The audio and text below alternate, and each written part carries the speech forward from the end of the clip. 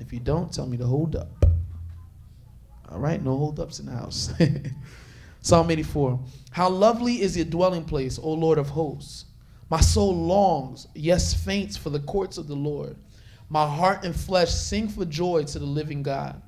Even the sparrow finds a home, and the swallow a nest for herself, where she may lay her young at your altars, O Lord of hosts, my King and my God.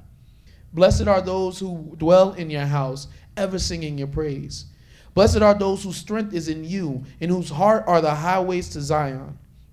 As they go through the valley of Baca, they make it a place of springs. The early rain also covers it with pools. They go from strength to strength. Each one appears before God in Zion. O Lord God of hosts, hear my prayer. Give ear, O God of Jacob. Behold our shield, O God. Look on the face of your anointed. For a day in your courts is better than 1,000 elsewhere.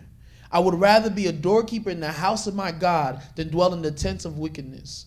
For the Lord God is a sun and shield. The Lord bestows favor and honor. No good thing does he withhold from those who walk uprightly. O Lord of hosts, blessed is the one who trusts in you. Amen.